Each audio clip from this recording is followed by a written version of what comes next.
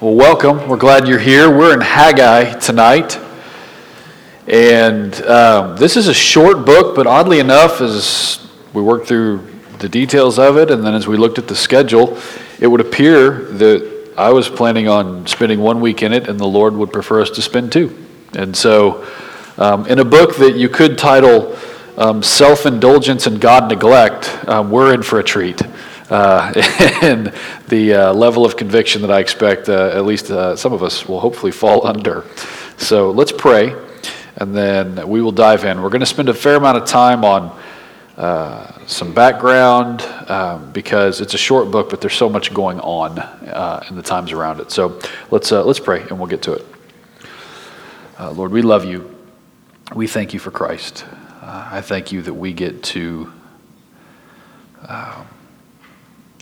meet tonight to talk about your word.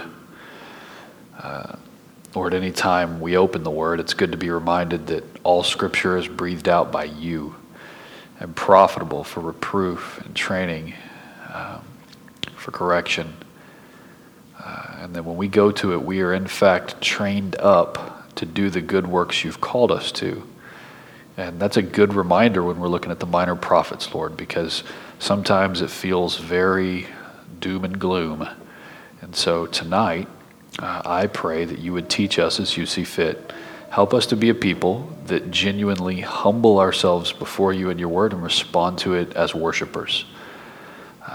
Lord, I also pray, as I've prayed through most of these prophecy books, and as I suppose we could pray in any book, that we would be honest, that we would allow conviction to set in where it's supposed to, and that we would enjoy the fruit of it as we see that process through by the power of the Spirit and by the work of Christ. We love you. We praise you. We pray these things in Jesus' name. Amen. So Dever's approach to Haggai, it's right after Zephaniah. It's a short 2-chapter book. And his approach is different than what I would have taken. But as I looked at it, because I looked at it, and then I thought, I'm not going to do that. I'm going to do something different. And then I thought, Dever's pretty smart, and maybe he did that for a reason. And so I went back and looked at it again. And so I want to start with sort of an explanation. His approach is one that uses, as far as this book is concerned, his approach is one that uses terms regarding investments and returns. Now, it's fitting to talk about investments and returns, especially with the book of Haggai. But I think it needs a disclaimer because my skin begins to crawl for a reason. So here's the thing. You can use a physical illustration to explain a spiritual reality, or you can use a physical illustration to explain a physical reality. We're going for the spiritual thing tonight. So if we're talking about returns on investments, then we could just be like the most utterly consumer-driven worldly people tonight if we're just looking for a physical explanation. But if we're digging deeper, it's okay. The phrase return on investment, when talking about church issues, usually makes me cringe. It's this kind of lingo that measures success in numbers only, and will often refer to worshipers as giving units. Have y'all ever experienced that? I was in a meeting one time, not any time recent or having anything to do with this church. It was the church I grew up in. And I heard the pastor, I was a teenager, and even as a teenager, I heard him refer to us as giving units. And even as a teenager who had no money, I was offended. I was like, wait, did you just call me a giving unit? Pastor? What in the world's going on? And so when we talk about returns on investments and giving units, and we begin to refer to the church in business terms and all these things, it makes me uncomfortable. So that's why I was uncomfortable with his illustration, and I thought maybe someone else might be.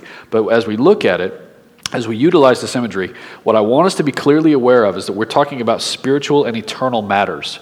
So his outline is this: poor investments show themselves. Poor investments show themselves. And that's the first 11 verses in chapter 1. Then the next 3 or 4 verses, 12 through 15, the rest of chapter 1 is bad investment strategies must be corrected. And then the second chapter, which we'll tend to more next week, is that sound investments prove themselves in their returns. So I'm about to read this whole book out loud because we don't usually get to do that. Usually we get to do parts, but tonight we get to read the whole thing in one swoop here. But as I read, I want y'all to think about what he might be connecting in this outline and be thinking ahead. And I think it will contribute to more fruitful conversation. Poor investments show themselves, bad investment strategies must be corrected, and sound investments prove themselves in their returns. So let's read aloud. I'll read aloud, no one else, that'll be weird. Y'all listen. In the 2nd year of Darius the king, in the 6th month, on the 1st day of the month, the word of the Lord came by the hand of Haggai the prophet to Zerubbabel, the son of Shealtiel, governor of Judah, and to Joshua the son of Jehozadak, the high priest. Thus says the Lord of hosts, these people say the time has not yet come to rebuild the house of the Lord. Then the word of the Lord came by the hand of Haggai the prophet. Is it a time for you yourselves to dwell in your paneled houses, while this house lies in ruins? Now therefore, thus says the Lord of hosts, consider your ways. You have sown much and harvested little. You eat, but you never have enough. You drink, but you never have your fill. You clothe yourselves, but no one is warm. And he who earns wages does so to put them into a bag with holes. This is not a good way to get a good return on your investment. Thus says the Lord of hosts, consider your ways. Go up to the hills and bring wood and build the house that I may take pleasure in it and that I may be glorified, says the Lord. You looked for much and behold, it came to little. And when you brought it home, I blew it away. Why? Declares the Lord of hosts, because of my house that lies in ruins, while each of you busies himself with his own house. Therefore, the heavens above you have withheld the dew, and the earth has withheld its produce. And I have called for a drought on the land and the hills, on the grain, the new wine, the oil, on what the ground brings forth, on man and beast, and on all their labors. Then Zerubbabel, the son of Shealtiel, and Joshua the son of Jehozadak, the high priest, with all the remnant of the people, obeyed the voice of the Lord. That's always good. You see God say something, you see God's people obey. This is a good thing. And it's kind of a rare thing as we're going through the prophets, because usually it's sin and judgment, blood, blood, blood, death. And so that's always why this is encouraging. So here we see, they obeyed. This is good. And the words of Haggai the prophet as the Lord, their God, had sent him. And the people feared the Lord. Then Haggai, the messenger of the Lord, spoke to the people with the Lord's message. I am with you, declares the Lord. And the Lord stirred up the spirit of Zerubbabel, the son of Shealtiel, governor of Judah, and the spirit of Joshua, the son of Jehozadak, the high priest, and the spirit of all the remnant of the people. And they came and worked on the house of the Lord of hosts, their God. On the 24th day of the month, in the 6th month, in the 2nd year of Darius the king. In the 7th month, on the 21st day of the month, the word of the Lord came by the hand of Haggai the prophet. Speak now to Zerubbabel, the son of Shealtiel, governor of Judah, and Joshua, the son of Jehozadak, the high priest, and to all the remnant of the people, and say, who is left among you who saw this house in its former glory? How do you see it now? Is it not as nothing in your eyes? Yet now be strong, O Zerubbabel, declares the Lord. Be strong, O Joshua, son of Jehozadak, the high priest. Be strong, all you people of the land, declares the Lord. Work, for I am with you, declares the Lord of hosts, according to the covenant that I made with you when you came out of Egypt. My spirit remains in your midst. Fear not, for thus says the Lord of hosts, yet once more, in a little while, I will shake the heavens and the earth and the sea and the dry land. and I will shake all nations, so that the treasures of all nations shall come in, and I will fill this house with glory, says the Lord of hosts. The silver is mine, and the gold is mine, declares the Lord of hosts. The latter glory of this house shall be greater than the former, says the Lord of hosts. And in this place I will give peace, declares the Lord of hosts. On the 24th day of the 9th month in the 2nd year of Darius, the word of the Lord came by Haggai the prophet. Thus says the Lord of hosts, ask the priests about the law. If someone carries holy meat in the fold of his garment, it's getting weird, right? And touches with his fold bread or stew or wine or oil of any kind of food, does it become holy? The priests answered and said, no.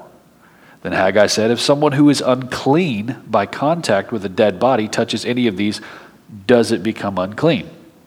The priests answered and said, it does become unclean. Then Haggai answered and said, so is it with this people and with this nation before me, declares the Lord, and so with every work of their hands. Now what they offer there is unclean.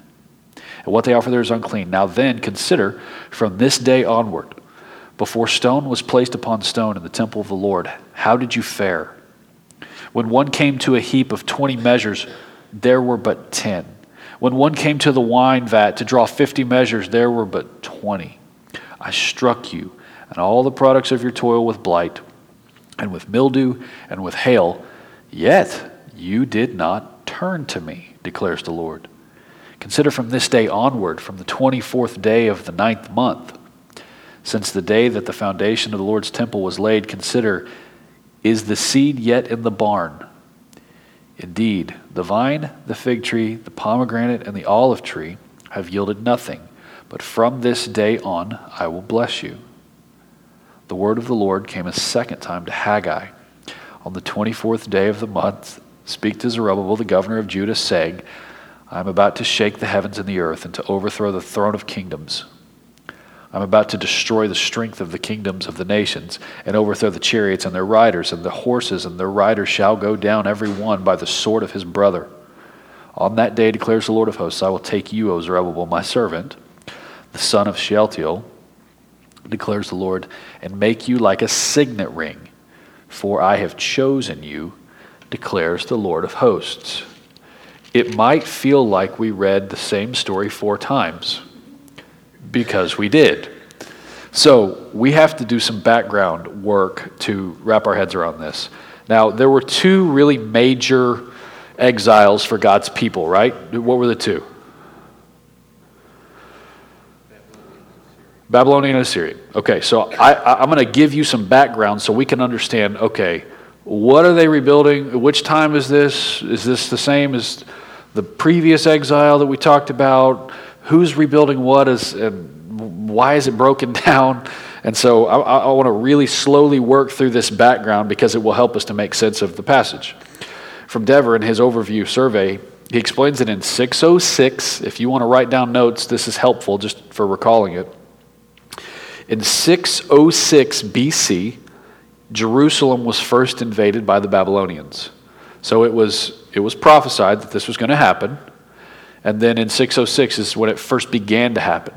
But it didn't just happen overnight. It wasn't just like in the movies, you see someone moving in and there's a battle for about an hour maybe, and then everything's over. And that's not how this works. In 606 it began, and this was the time when Daniel was taken off into exile. Remember when Daniel was taken off, King Nebuchadnezzar, all that?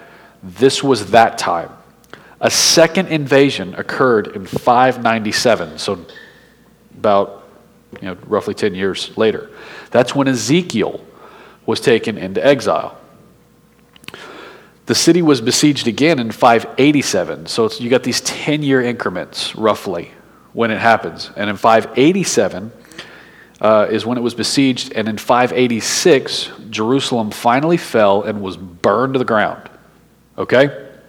So we've got this range of about 20 years where the Babylonians invaded Jerusalem, as said would happen in the scriptures. And over the course of 20 years, Finally, Jerusalem fell and was burned to the ground. The temple was destroyed in that moment. The temple in Jerusalem. In 538, now we just got a few more dates, bear with me, this is important.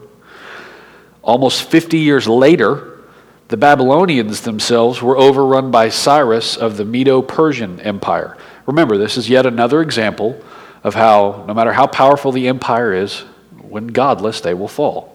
One empire has been replaced by another empire as long as we have recorded history. And so the Israelites were in exile during this time in Babylon for about 5 decades.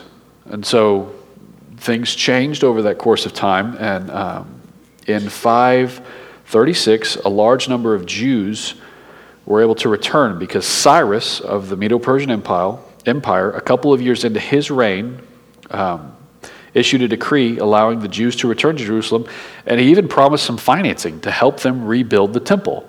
So the fact that the temple had fallen was still significant, and the fact that it could be rebuilt was still significant, and Cyrus of the Medo-Persian Empire is going to allow the Jews to return to Jerusalem and even help finance the rebuilding of the temple.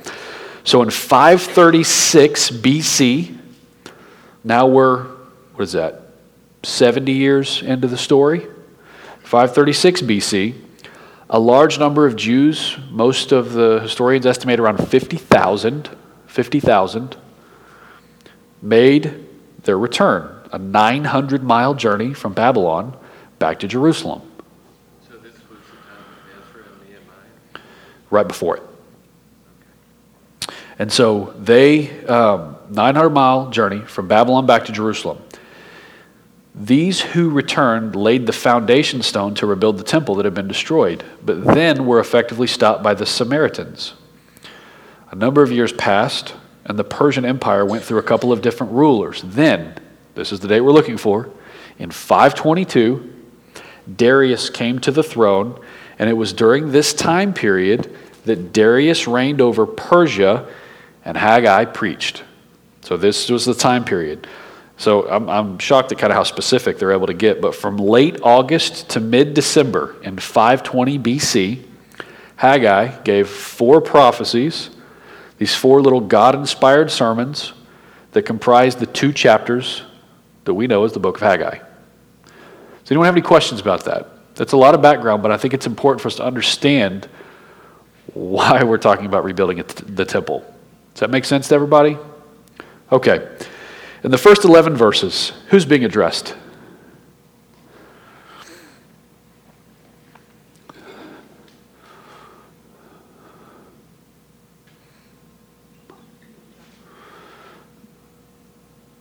Joshua's one.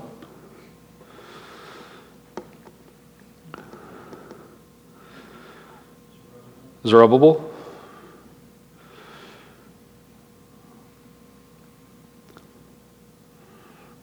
Anyone else? Yep. And it says the people. So the people are being addressed through the leadership here. And in the first 11 verses, God's own people are the ones that he is addressing. It's important to remember this because sometimes in the prophecies when God's addressing his people, it's kind of difficult because it seems like they're not his people. And the reason is because they're not acting like they're his people, so it doesn't sound like he's addressing his people. So it's important to remember who he's addressing. What are they guilty of in these first 11 verses? Let me read in verse 2. Thus says the Lord of hosts, these people say the time has not yet come to rebuild the house of the Lord. Then the word of the Lord came by the hand of Haggai the prophet. Is it a time for you yourselves to dwell in your paneled houses while this house lies in ruins? Now therefore, thus says the Lord of hosts, consider your ways. You've sown much and harvested little. You eat, but you never have enough. You drink, but you never have your fill. You clothe yourselves when no one's warm.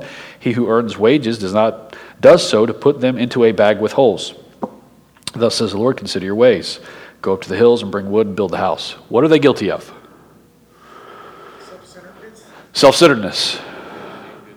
Not being good stewards of their resources.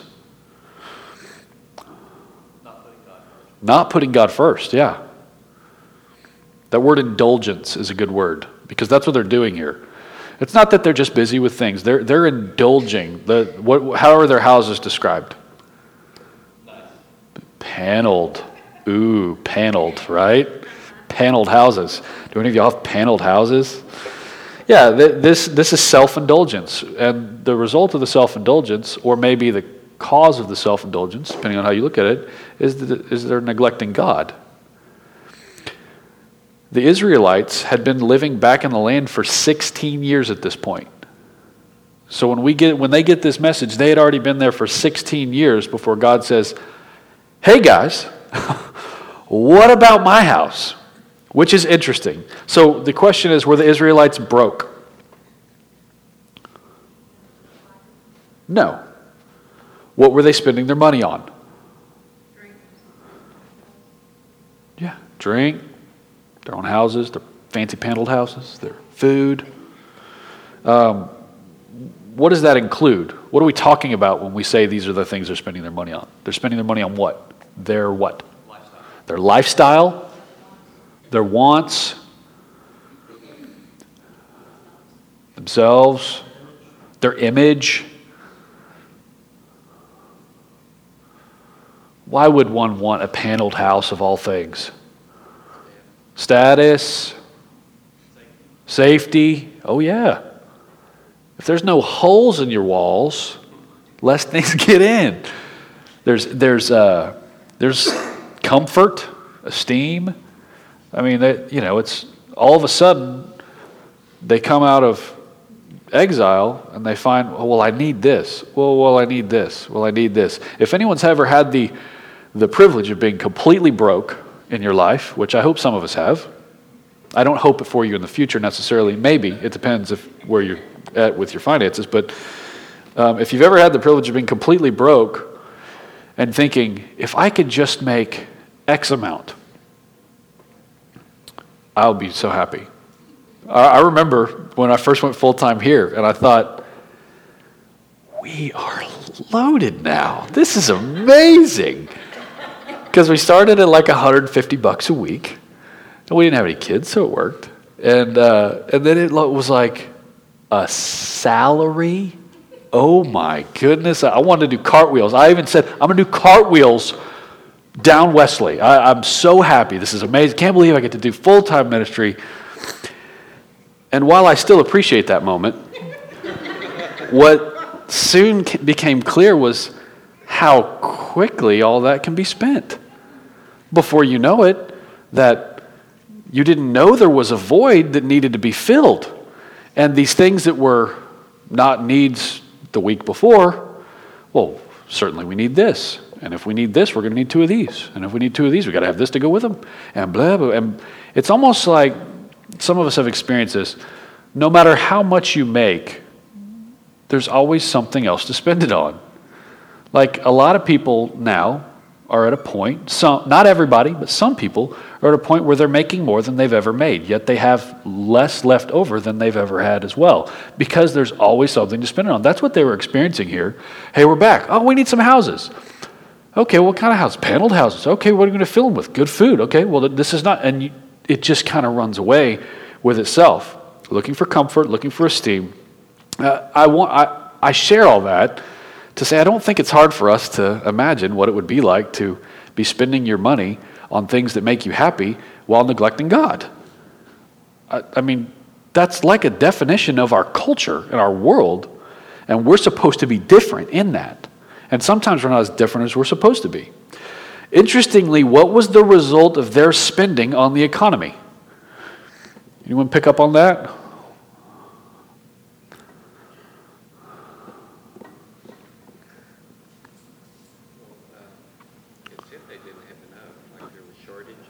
Shortages. Well, how does that work, right?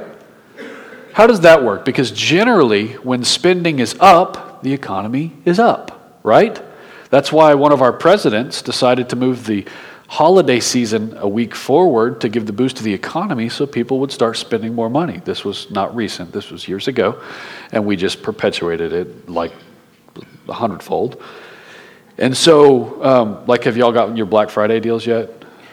Like that's when you spend money, it's good for the economy. Interestingly enough here, they spent money and the economy tanked. Why? God blew it away. Don't forget he can do that, right? Like logic says, you're going to spend some money, and the economy's going to go up, and the more we spend, it's good, and then everyone's got more because we're spending more. Somehow it's amazing. And God says, I will ruin that. I will interrupt that. And that's what he did here. He says, I blew it away in verse 9. You looked for much, and behold, it came to little. And when you brought it home, I blew it away. Why? Declares the Lord of hosts. Because of my house that lies in ruins. When God has a desire for something and his people are not moving according to his desire, he can move in a way that is counterintuitive, illogical, backwards from what you would have expected. And he will get your attention. That's what he's saying here. So the result of their spending in the economy was a wreck because simply God blew it away. Now, God's made it clear that he wants his house rebuilt, right? Turn to 2 Samuel 7.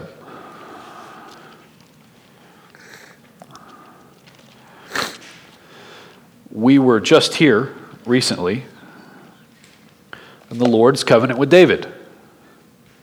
So this is fresh from Sunday's message, which I hope you heard, and if you didn't, you need to go listen, because we are supposed to be a people who care about the Lord's covenant with David. It's one of those promises of covenant realities that we draw on as we're going through life. As Christians in 2015, we're not supposed to be foolish to these covenants. We're supposed to be well aware of them and setting our minds on them, considering them. And so we were just there on Sunday, and so when I'm looking at this going, he really cares about his temple being rebuilt.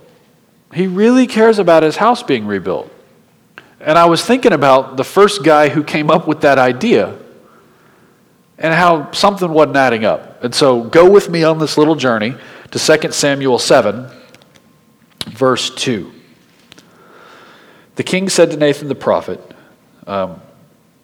see now, I dwell in a house of cedar. It was probably cedar panels.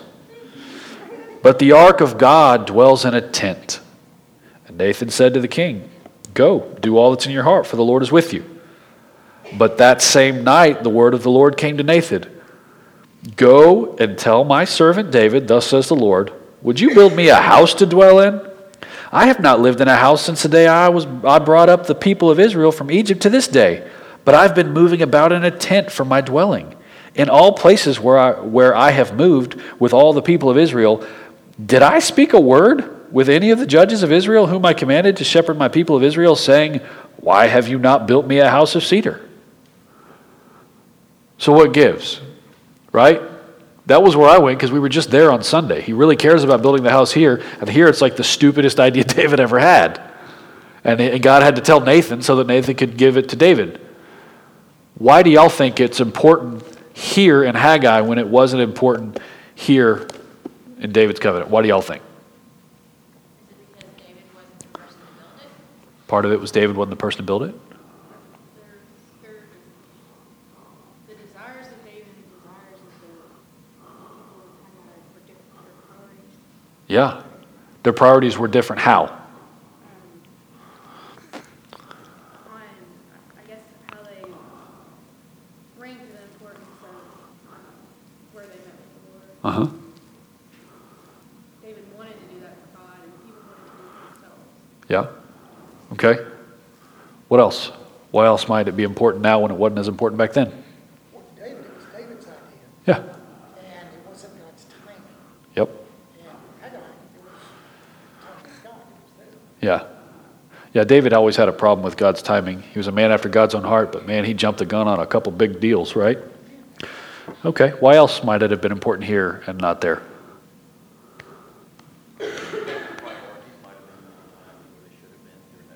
Yep. Priorities being in line with where they should have been. Well, the temple had already been built, and then it deteriorated. Uh-huh. So why had it been built the first time? Yeah. Why had it been built the first time? You're saying why did it not? Why was it built the first time before it was torn down this time? Exactly. God told him to do it. So in God's timing, he changes. I want us to understand that, because I feel like we need to go there, because this was like Sunday sermon that God was like, why would you build me a house? I've never asked for a house. At one point, he decided that that was what was best in his timing and in his wisdom, and so they built it, and then it was knocked down. So here's what's going on here. Why does God care so much about rebuilding the temple? Let's consider this. What would it communicate from the people's standpoint? If these people who have been in captivity for 50 years have been back in this freedom for 16 years, what would it communicate from the people's standpoint if they rebuilt the temple? That they owe their freedom to God. Yeah, that God still matters, right? That they still want and they still value God, and that He is a higher priority than everything else clamoring for their attention in their lives. Interestingly enough, they had very new things clamoring for their attention in Jerusalem than they did in exile, right? There were new things that wanted their attention, and this would be a way for them to say, our attention is Godward. So it says something from the people's standpoint. What about the nation's standpoint? What would it say for the nation of Israel to rebuild the temple? They were God's special people. God's special people. The God of Israel has not gone out of business when Jerusalem fell. That's what would be communicated in the rebuilding. And then what about from God's standpoint? What has He already told us in Haggai about what rebuilding it would do? Yeah, focus the people's priorities.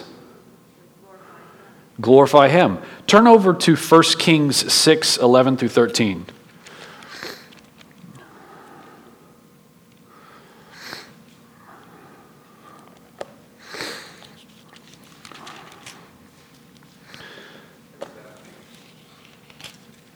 Go for it.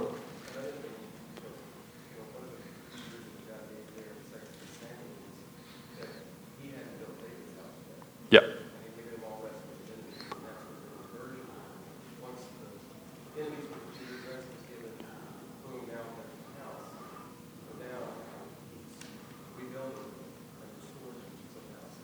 Yeah.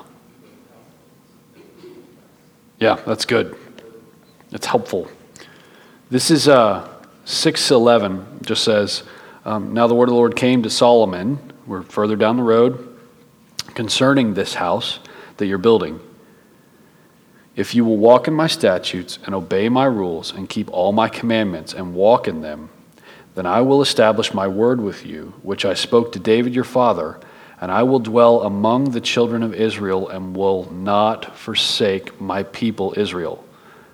It's interesting. What does he connect to the building of the house? What'd you say? His favor on them, obedience. Yeah, that either God is just not cohesive in His thoughts here, or there's a significant connection between the house of the Lord and the obedience of His people. Because He says, now concerning this house that you're building, if you walk in my statutes and obey my rules, you'll be good to go. That'd be like me saying, concerning the car you drove here, if you don't break the rules, you're good to go. It's like, wait, what's the connection here? And for God, the connection is representative of His dwelling with His people, of the covenant that He's made with His people, and He's making sense here by making a deep connection between His house and them obeying the rules, keeping the commandments, walking in them, and then Him promising to dwell with them in that place. So for the nation of Israel, the temple is a symbol of God's living among the Israelites and not abandoning them or His covenant promises. And it would be a reminder in the rebuilding to say, I didn't abandon you during the exile either, because you still exist. Anytime God's people gather anywhere on the planet, it's a reminder of the significance of His promises and how enduring they are, because we still exist. As I've gone through the prophecies and just kind of waded through some things that I've never really waded through before, and I see what's going on. And then as I've been studying church history lately a lot, and like the fact that anyone on earth still loves God is pretty significant proof of God.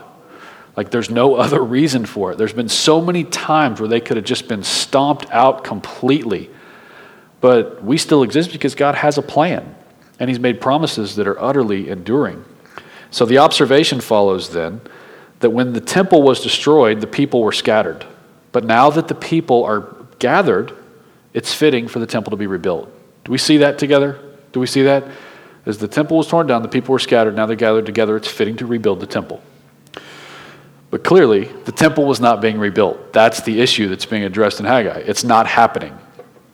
So we'll bring this to where we're at. What would be a sign or some signs that we today are neglecting the Lord? And is there anywhere that you're not all in? And if so, what's holding you back? What are some ways that we might be neglecting the Lord? Some signs that the Lord is being neglected by his people? Where we spend our time and our money. Yeah. How might we find evidence of neglect? Yeah. Yeah. Being distracted when you look back on the day and saying, okay, well, what was that? Remember, throughout these prophecies, they're worshiping wholeheartedly. They're going through all the right motions. It wasn't a matter of them doing the wrong things. It was a matter of the heart they were doing them with. What are some other evidences that we might be neglecting the Lord the way they were neglecting the Lord in Haggai? My calendar. The calendar.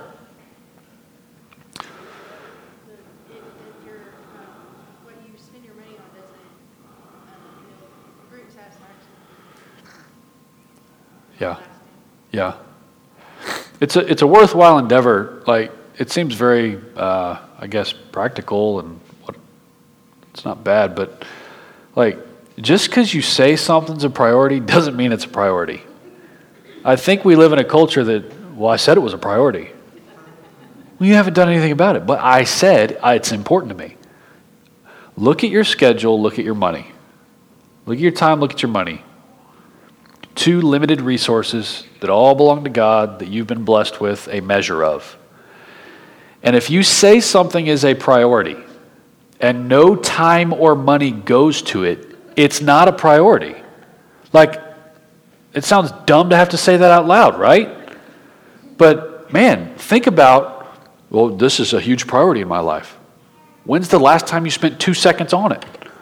Like, I love to think I'm a woodworker. I love doing woodworking. I've even got a little shop set up with some things to do woodworking with. Woodworking's a priority in my life. No, it's not. I haven't done any woodworking in months. Or at least it hasn't been a priority in months, so I can't say it's a current priority. It has fallen off of the priority list into something altogether over here that's dead and languishing. So the question is really, when we talk about making God a priority and making his priorities our priorities, look at your money and look at your time. Are you actually spending it in that direction? I want you to notice how God disciplines his people according to their sin. It matches up. How does he discipline them? What's the discipline that comes across from God to his people in this in Haggai? There's no money. He takes away the thing they were depending on. The thing they were depending on proved to not be dependable. That was the way that God disciplined them. Have y'all ever experienced any version of that? Let's see who's feeling gutsy. Anyone want to share? Job, husband? Appreciate your honesty. Have you experienced putting your hope in something and then that thing failing? Not delivering? Not being worth putting your hope in?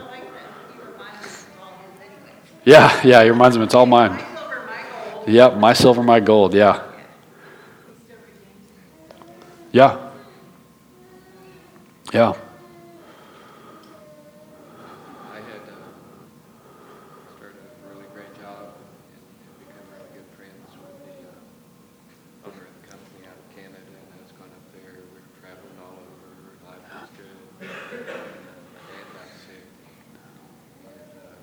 and went to the hospital. 2 days later, my friend called and said he was no longer with the company, and I was like, oh, too. Wow. We had a 10-year plan, and the silent partner came back in and just got rid of everything. Wow. It's like stepping on the trash floor. Yeah. I didn't know what to do, but it ended up giving me 3 years to spend with my dad. Yeah. Look at I that. did plenty of. Everybody said, "Oh, you're such a great guy." I thought, I got to hear all the whining. Yeah. How my life sucks. Yeah. But anyway, I look back and realize that had I kept traveling like I was, that Dad, I don't know that he would have. Yeah. We had 3 good years. That's good. Man, the Lord will get our attention and show us that whatever we're putting our faith in that's not him will fail. And the interesting thing is, I've never met one person who put their faith in the Lord and he failed them. Like, we can all say that in sobriety sitting here, God doesn't fail us. But do we really believe it? And if we believe it, we'll be shown in where we're putting our faith, because we go to these other things.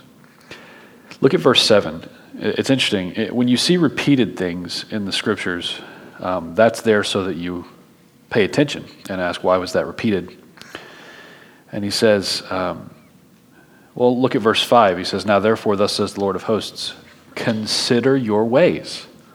And then in verse 7, thus says the Lord of hosts, consider your ways.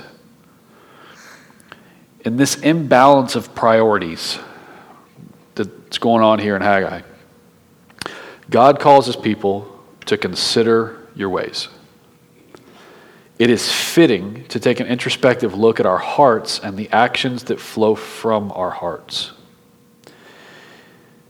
There's some questions that Dever has asked in his book that, just some insight, when you don't want to ask convicting questions of people, you quote someone who has convicting questions, and that's what I'm going to do right here, because I think they're good. I think they're really appropriate. If you say I'm wrong, you kind of sound like one of those TV evangelists. I told someone tonight that tonight's study is sort of the TV evangelist, and then next week is somehow, this is the hellfire and brimstone. If you turn from God, it's going to go terribly wrong. But then next week is the health and wealth prosperity thing. So y'all tune in for that. Not quite the same, but similar, I guess, in a true way. Questions for you to consider in closing. You know, it just seems appropriate to see God in just a few verses say, consider your ways. Is your lack of giving leading to your financial difficulties? I experienced that in my life, a lack of giving leading to my financial difficulties. It was so weird how when I decided to tithe, we looked at the check and we're like, we're so backed into the corner with all these silly payments, I couldn't tithe if my life depended on it. Okay, so let's sell some stuff. And somehow you work it out, and you go, and then when you start giving faithfully, you find that the 90% or whatever percent you're left with after you've prayed and decided on it tends to go a lot further. So he asks these questions. Why should God entrust you with more wealth? Each of you might be thinking, wealth? Ha! But if you're sitting in this room, you're among the wealthiest people that have ever walked planet Earth. We complain a lot, and we have it a lot better than much of the world. I have been very convicted lately about complaining about ministry. I've been in kind of a little funk for a few months. Ministry's hard. I'm tired. I'm tired of being tired. And I think ministry makes me tired. Oh, I can't quit ministry. I'm called to it. And I whine, and then you turn on the news and see people dying for their faith and being tortured, all these different things. It's like, what are we complaining about? What are we complaining about? This question is helpful. Why should God entrust you with more wealth? What do you do with it? This is a good one. What if he created the wealth he has given you specifically to do good things in his creation, but instead of being a highway of blessing, you have become the dead end for the wealth he gave you? Is it stopping with you? Are you doing more with it or less with it? Have your ratios changed? As you make more money, there's a point where you could praise a couple and say, should we go above 10%? Like, that was the whole point. It wasn't, your generosity of heart is not measured by what you give, but by what you keep, is what they say. That's why the widow's mite was so significant. She didn't keep anything. But these other guys who were giving large percentages still had way more over here. So it's not measured by what you give, it's measured by what you keep. I'll read that one again. What if he created the wealth he has given you specifically to do good things in his creation, but instead of being a highway of blessing, you've become the dead end for the wealth he gave you? Why would he give you any more? Pray for the grace of God to lead you and teach you from his word what to do with your money. It seems like a fitting time to mention our youth need money to do mission work. That doesn't make me a sideways preacher to, oh, he threw that in there. It's a need. It's for good things. We're hoping to gather $3,600 by Monday morning to send out to get these plane tickets so that 9 people can go to Munich and do awesome ministry work. So if you're convicted by the previous thoughts, I wanted to share the latter with you. Conviction and confession lead to liberation. Do you believe that? Conviction and confession, if you're convicted and you confess, you got to move in that obedience, that responsiveness, which we're going to talk a little bit more about that next week. Conviction and confession lead to liberation. What makes that hard to believe? Fear of doing it. Yeah. Why else is it hard to believe? Selfishness. Could be fear, could be, I don't want to let go of that. I don't want to have to sit and look at my budget for that long of a time. I don't want to have to scrutinize my spending. I like Chick-fil-A, whatever. I think we often believe it will only lead to more conviction, and sometimes we believe we can't handle any more conviction. It is a biblical reality that conviction and confession lead to liberation. You will not be more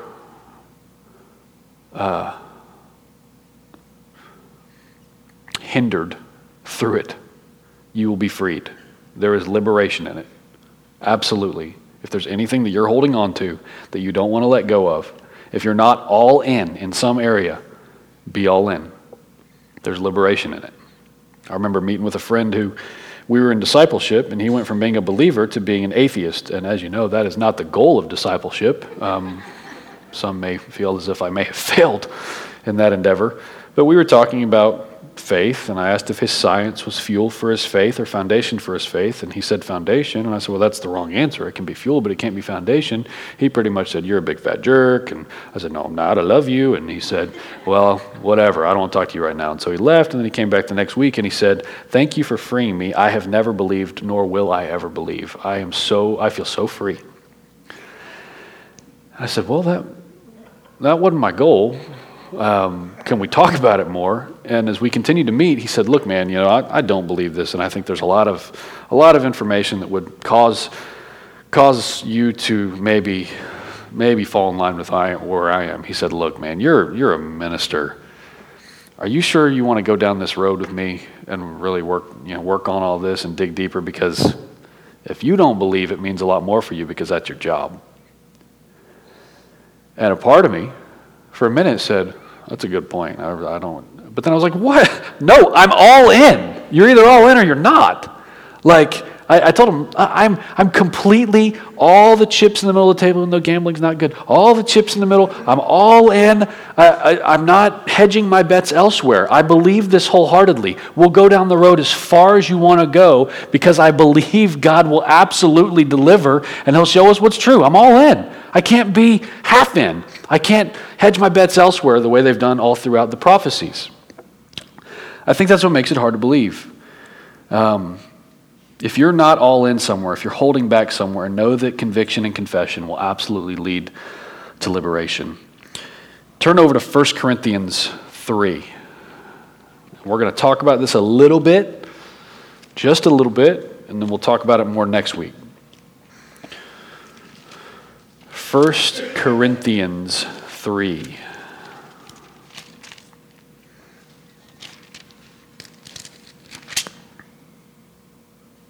Look at verse 16. Do you not know that you are God's temple, and that God's Spirit dwells in you? If anyone destroys God's temple, God will destroy him, for God's temple is holy, and you are that temple. How do the promises of Christ that have been fulfilled in Christ affect the way we read Haggai?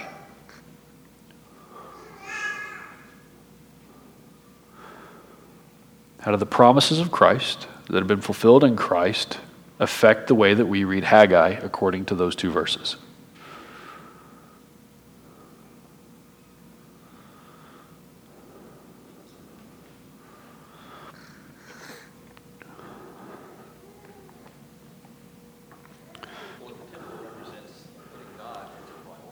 Right.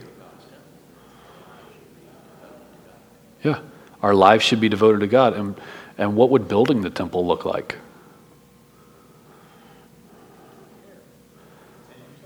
Taking care of ourselves and taking care of one another.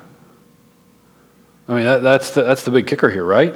We're to be spent on one another. Think about all the verses that talk about how you treat other people. You put their interests above your own. You look not only to your own interests. You are to spend and be spent gladly on their souls. I mean, there's all these different things about the way we treat one another, the way we help one another, the way we have this interconnected life. Remember John 17, I and me, I and them, and they and me, and us, so that the world may know. Like the way we move together is how the world knows that Jesus is Lord. And so we're to be spent on one another. Dever has a quote. He says, if you're a true follower of Christ, you want to see the people who sit all around you Sunday after Sunday or Wednesday after Wednesday built up in Christ. That's what we should want, to see one another built up. If we're the temple, and this urging in Haggai is to build the temple and not neglect it for other things, we have to make sure not to neglect one another in our pursuit of the things that we'd prefer, the things that make us comfortable, the things that the culture is tempting us with. So, just a closing question, or two questions, I guess. If poor investments show themselves, which is kind of the point here tonight, how might they be shown in regards to one another? And or how might good investments be seen in fruit? If this is happening with us and we're building one another uprightly, how are we going to see if it's happening or if it's not happening?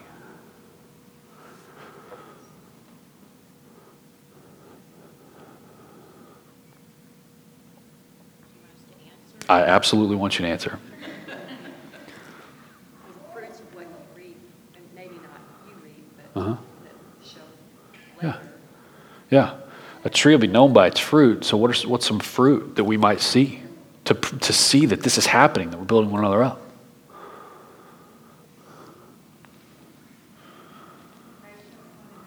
Yeah, patient with one another.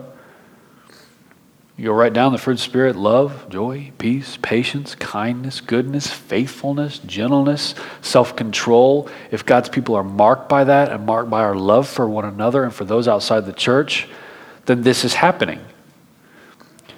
But if we're inward focused, maybe it's not happening. If we're not seeing love, or if we're impatient, or if we're angry, you take the opposites of the fruits of the Spirit. It's not happening. I think one way that it is seen is that we're continuing. I mean, it's not just the result that everyone's going to be some big rock star that is amazing and blows everybody's minds with their Christianese and all these things. A lot of it's just common, like, you know what? I can look at someone and say, you're continuing. You're one foot in front of the other. Praise the Lord. Let's keep doing that until the end. There's a significant encouragement that we're going to explore a little bit next week on the blessing of obedience. That's what we're talking about there. If everyone around you is growing as a temple, that's a significant blessing. So the question is, do you believe that God blesses obedience? Do you believe there's still curses for disobedience, like we talked about on Sunday? And if so, how do we see it? What does that look like? That's where we're going to go next week. So this week, at the very least, I want us to see this reality that it is utterly possible to say that God is a priority and Him not be a priority, and it's reflected in our self-indulgence. Let's pray. Lord, we thank you for your time with us tonight, and just that you would continue to bear with us the way you bear with everyone who has gone before us. Thank you for changing us.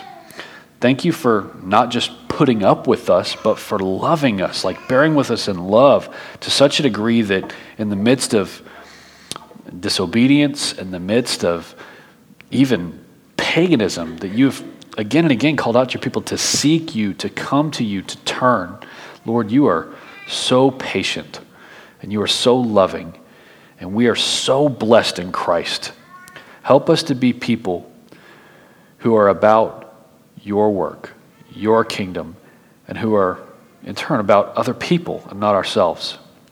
Lord, help us to spend and be spent gladly on the souls of your children, seeing every opportunity as significant, and using our words wisely, and considering our time and our money and how it all belongs to you. And we will absolutely either show fruit at the end or not in the way that we have spent it. We love you, Lord. We want to be holy. We want to be obedient. And we know that that comes from you moving and working and changing our spirit by the work of the Holy Spirit. We ask for that. We pray these things in Jesus' name. Amen.